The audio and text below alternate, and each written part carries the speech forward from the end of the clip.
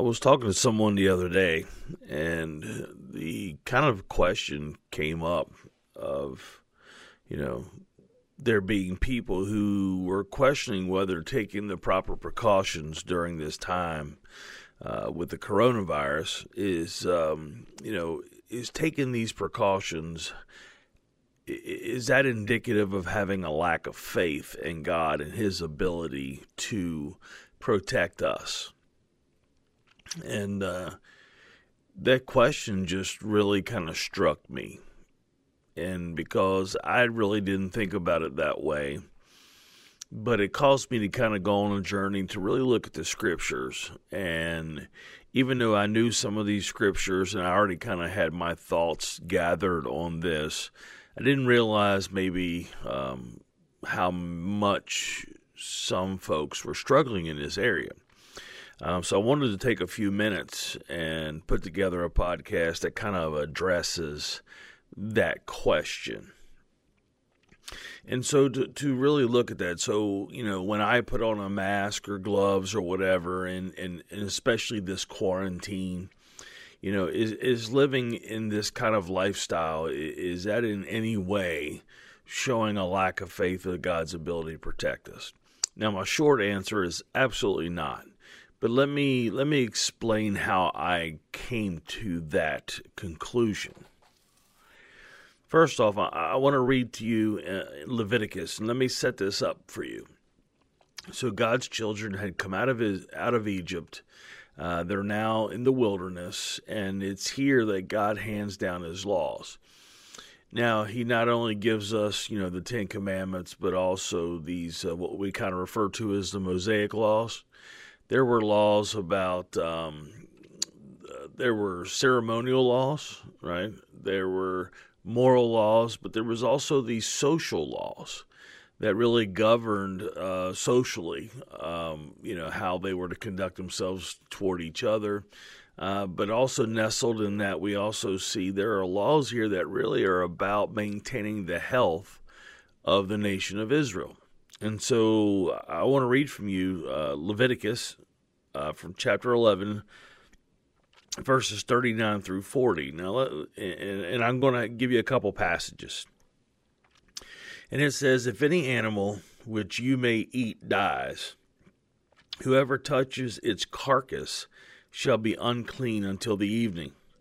And whosoever eats of its carcass shall wash his clothes and be unclean until the evening.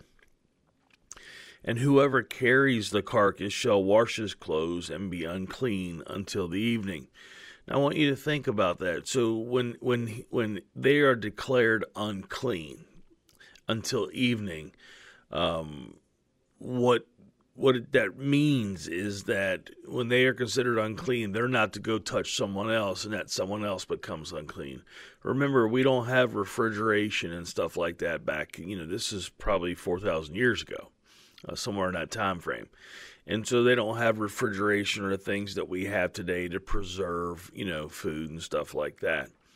And so this is not, there are always spiritual implications to these things. We see, other places in the scripture where they'll use this, this talk of being unclean and cleansing ourselves and stuff like that.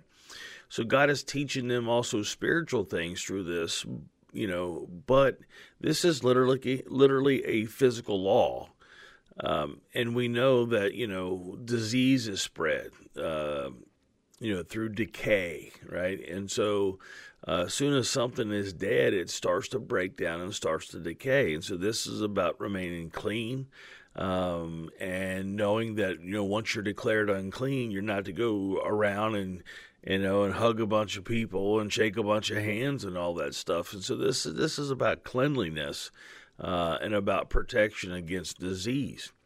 Leviticus chapter 13, verses 24 through 28, it says, "Or when the body has a burn on its skin, and the raw flesh of the burn becomes a spot, reddish, white, or white, the priest shall examine it, and if the hair in the spot has turned white and it appears deeper than the skin, then it is a leprous disease. It has broken out in the burn, and the priest shall pronounce him unclean. it is the case of the leprous disease. But if the priest examines it and there is no white hair in the spot, and it is no deeper than the skin, but has faded, the priest shall shut him up for 7 days. So let's stop there for a second. So that someone has a burn on their skin. What God is doing is he's giving the priest instruction here and giving the people instruction as well, to take a look at this, and if it's developed these white spots or whatever, we got to be careful about that, right? Because, this is kind of what leprosy looks like. So this is kind of helping them determine whether something is just a burn on the skin or it's a spot that has become leprous, right? So if he examines it and it says there's no white hair in the spot, it's no deeper than the skin, but has faded, the priest shall shut him up for 7 days. So right now it doesn't appear to be leprous, but guess what? That person has to be quarantined for 7 days. Now think about this. This is not, again, leprosy even in itself is used symbolic for sin in other places in the scripture, but this is really about physical things, and it's about physical health. I said, okay, it doesn't, it doesn't appear, there's not a white hair in the spot, and it doesn't seem to be any deeper in the skin, but to be sure and to be safe, this person will be quarantined for 7 days. And then it says, and if the priest shall examine him on the 7th day, right? So he's quarantined for 7 days, and on the 7th day, the priest is going to look at it again. It says, if it is spreading in the skin, then the priest shall pronounce him unclean. It is a case of a leprous disease. In other words, if it's spreading at this point, it's something deeper. And he'll be considered leprous at this point. It says, but if the spot remains in one place and does not spread in the skin, but has faded, in other words, in 7 days, this spot should have started to get better, but has faded, it is swelling from the burn, the priest shall pronounce him clean, for it is the scar of the burn. So this is trying to help them determine, the difference between having a burn and something that has become infected and become leprous. Now, if it became leprous, they would then be, quarantined indefinitely, right? So they had leper colonies and things like that because they couldn't let people who were leprous come and live among the people who were not, simply because, that disease would spread. Now, keep in mind that the people who touch the leper also become, unclean and have to show themselves to the priest. And, I'm not going to get much deeper into that. But so, right now there's no medical doctors, right? But God, in his medical knowledge, because he has infinite wisdom, he's taking care of them in a way that a doctor would tell you today of what to do. So as a doctor examines the wound and see if it's spreading and things like that, God has laid this down in his law for his people who right now don't have, the technology that we have. And so he's doing it in his way by setting these laws to make sure that they remain a healthy people, and to make sure that disease does not break out among his people. Now, Numbers chapter 19, we're going to look at that as well. But I just want you to think that, when they touch something unclean, they need to go wash themselves and wash their clothes. And let's think about what we're being told today, right? Being told today is about washing our hands, not coming in contact with things that are unclean, not taking that chance. Now, there are workers that have to put themselves into harm's way, and there were even back then. I mean, there were people who helped nurse, these lepers and stuff, and they even lived among them.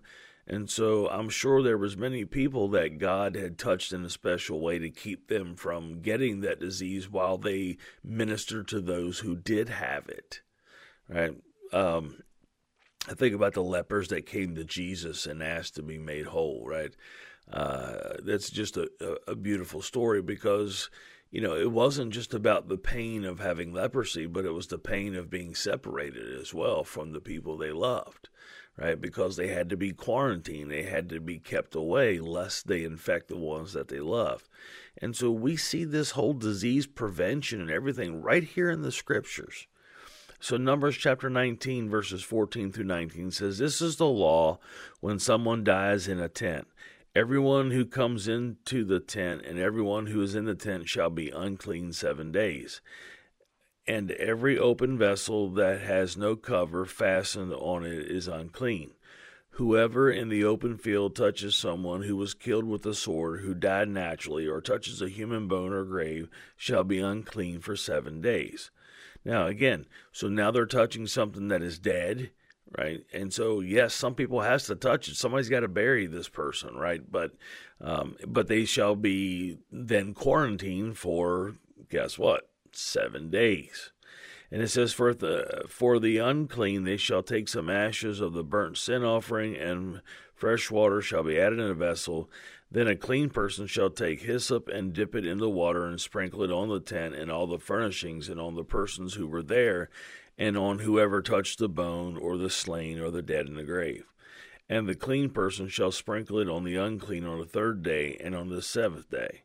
Thus on the 7th day he shall cleanse him, he shall wash his clothes, bathe himself in water, and at evening he shall be clean.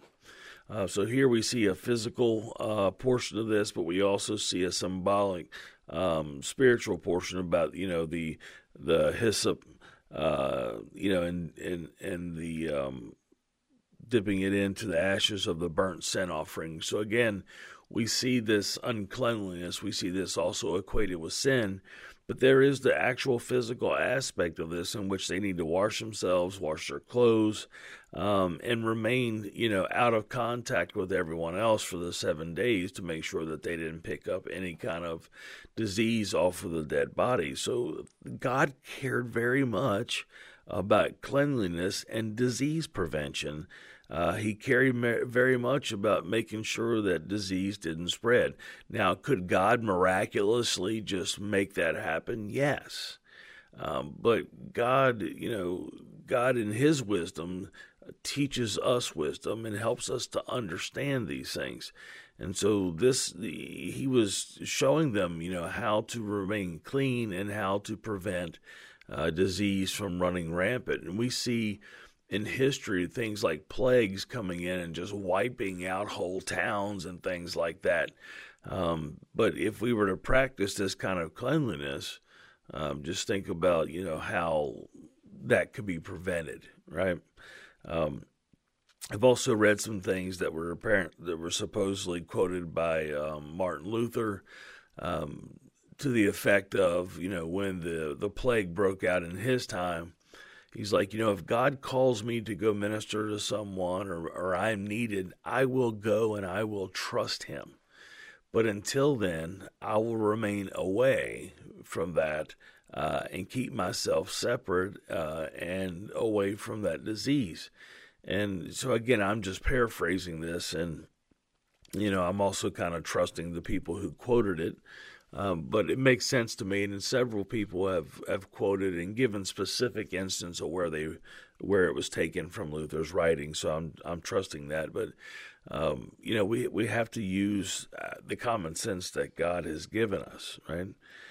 Since they didn't have the science of medicine that we have now, but God, in His infinite wisdom of all things, including medical stuff and disease, taught His people how to prevent it, even though He didn't maybe give them the why, and He didn't scientifically tell them how diseases spread, but yet by His commands, He took care of them and kept them clean, right? So I believe ignoring precautions by doctors who are gifted with the knowledge of medicine and expertise on disease, I believe it's dishonorable to God by not paying attention to that, right? We're ignoring the common sense that God gave us, and I believe that would be, breaking God's law. I don't want to equate anything to that because God is holy, He is righteous.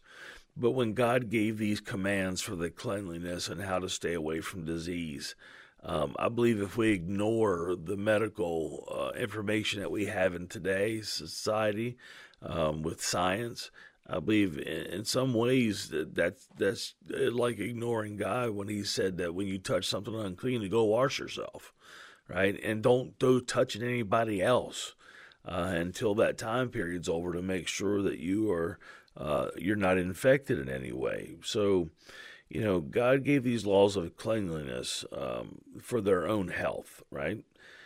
It says,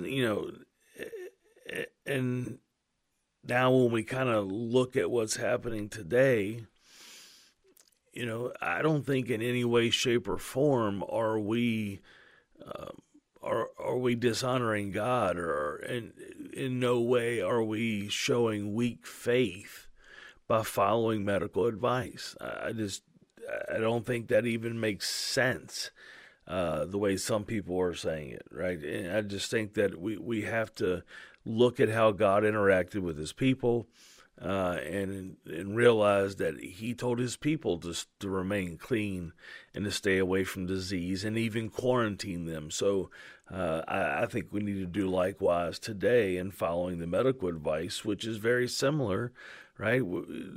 These doctors didn't come up with quarantine first. God did. God came up with that, right? God already knew before the test of time that this is how this worked.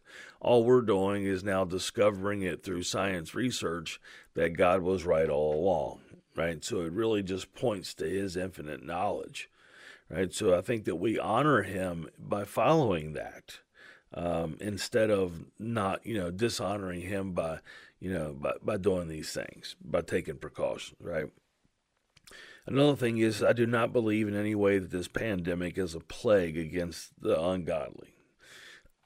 Some people ask me, do you think this is a plague God sent out because of all that we've done?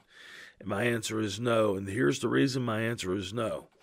I believe this disease was developed somehow, either through natural causes, or maybe, we don't know. I'm never a conspiracy theorist. But it could have been developed by a person to harm us? Absolutely. But here's what I do know. I do know that anytime that God has sent out a plague, like the plagues of Egypt, right? I've been saying this, we're not Israel and this ain't Egypt. When God gave those plagues in Egypt, right, first off, there was a warning, right? Moses gave the Pharaoh a warning, let my people go. And since the Pharaoh didn't, since his heart was hardened and he didn't, God then gave them these plagues. Now, out of those plagues, if you look into those plagues, you'll find out that they were very specific. Each one of those plagues had a very specific reason that God chose those. And it was basically an attack, if you will, right, or a response to Egyptian gods that they worshipped. And so it was God showing that he had power and that their gods were just, in their imagination, that he possessed the real power. So each one of those plagues were very specific. But remember, there was a clear understanding of, that it was given by God to Pharaoh to make sure he knew, first off, he had a choice to make, right? Let my people go, and he chose not to. So then they told him the plagues were coming, and they were very specific. There was no one that was questioning why these plagues occurred. Of course, and then the last plague, when death came through the camp, taking out the firstborn, that's when the Pharaoh, he let him go. Of course, then he chased them down, and we won't need to get into that story right now in those kind of details, but you get the idea that God always warns people, and God tells them what's coming. And so then for us to just kind of get a plague when, and there's so many people with so many different thoughts, and, some people are taking scriptures and they're adding the numbers up and it comes up to 666 and all this. Listen, I'm going to tell you this, when God sends something, there won't be any doubt as to whether it was him or not, and also why. God is always very clear. He communicates. He is the great communicator, right? And so God's always clear about these things. And there's been nothing clear about anything in this pandemic, right? There's been nothing clear other than the fact that people will use fear to get what they want, and people are scared because they don't want to die. And so that's some of the things we're seeing out of this, right? I think about when God spoke against Nineveh, he told Jonah to go cry out against Nineveh. And it was, he gave them very clear instructions that if you do not repent, then I'm going to bring calamity upon the land. And so very clear. So God is not going to do something and just leave us guessing and wondering if it's him or not. Trust me, when God does something, you will know it. That is absolutely something you can take to the bank. Now, I do not pretend to know a mind of God, right? He does give us great understanding of his nature and how he communicates. And also, I will say this, God is not the author of confusion, right? So God is very clear when he does things. I'm hoping in some way this may help you to understand that taking the precautions, washing our hands, being selective who we come in contact with, wearing the mask, all of this is just us using the knowledge that's been given to us on how to prevent the spread of this virus. It's bottom line. It in no way diminishes my faith because I practice safe health practices. In no way am I diminishing my faith. In no way am I weak in my faith because I do that. Matter of fact, it strengthens my faith because I know that God took care of his people, as I read in Leviticus and in Numbers, and God has given us the knowledge that we do have, and the science that we do have is all a gift from him. And so, it's a lot of what dictates whether we're honoring God or not isn't so much whether we wear a mask or whatever. It's how we act when we do those things. Do we still show a trust in God? Because we can we can practice, all the sanitary things, right? That we know to do. But I will tell you this, if God calls me into a place where someone's sick and he says, Huff, I need you there and I want you to go there, then I can go there and I'll trust God that he'll take care of me, right? And so I don't have to worry about those things. And that doesn't even mean that I won't get the disease. But I'll trust God to know that he is sovereign and his will is perfect. But until God calls me to do that, then I'm going to remain, practicing these safe health guidelines, right? Ignoring medical advice is foolish and in no way honors God, right? People that say, I'm not going to do this, I got faith in God, he can sustain me, and then go out and do foolish things, all they're doing is being a fool. All they're doing is tempting God, and that in no way brings him honor.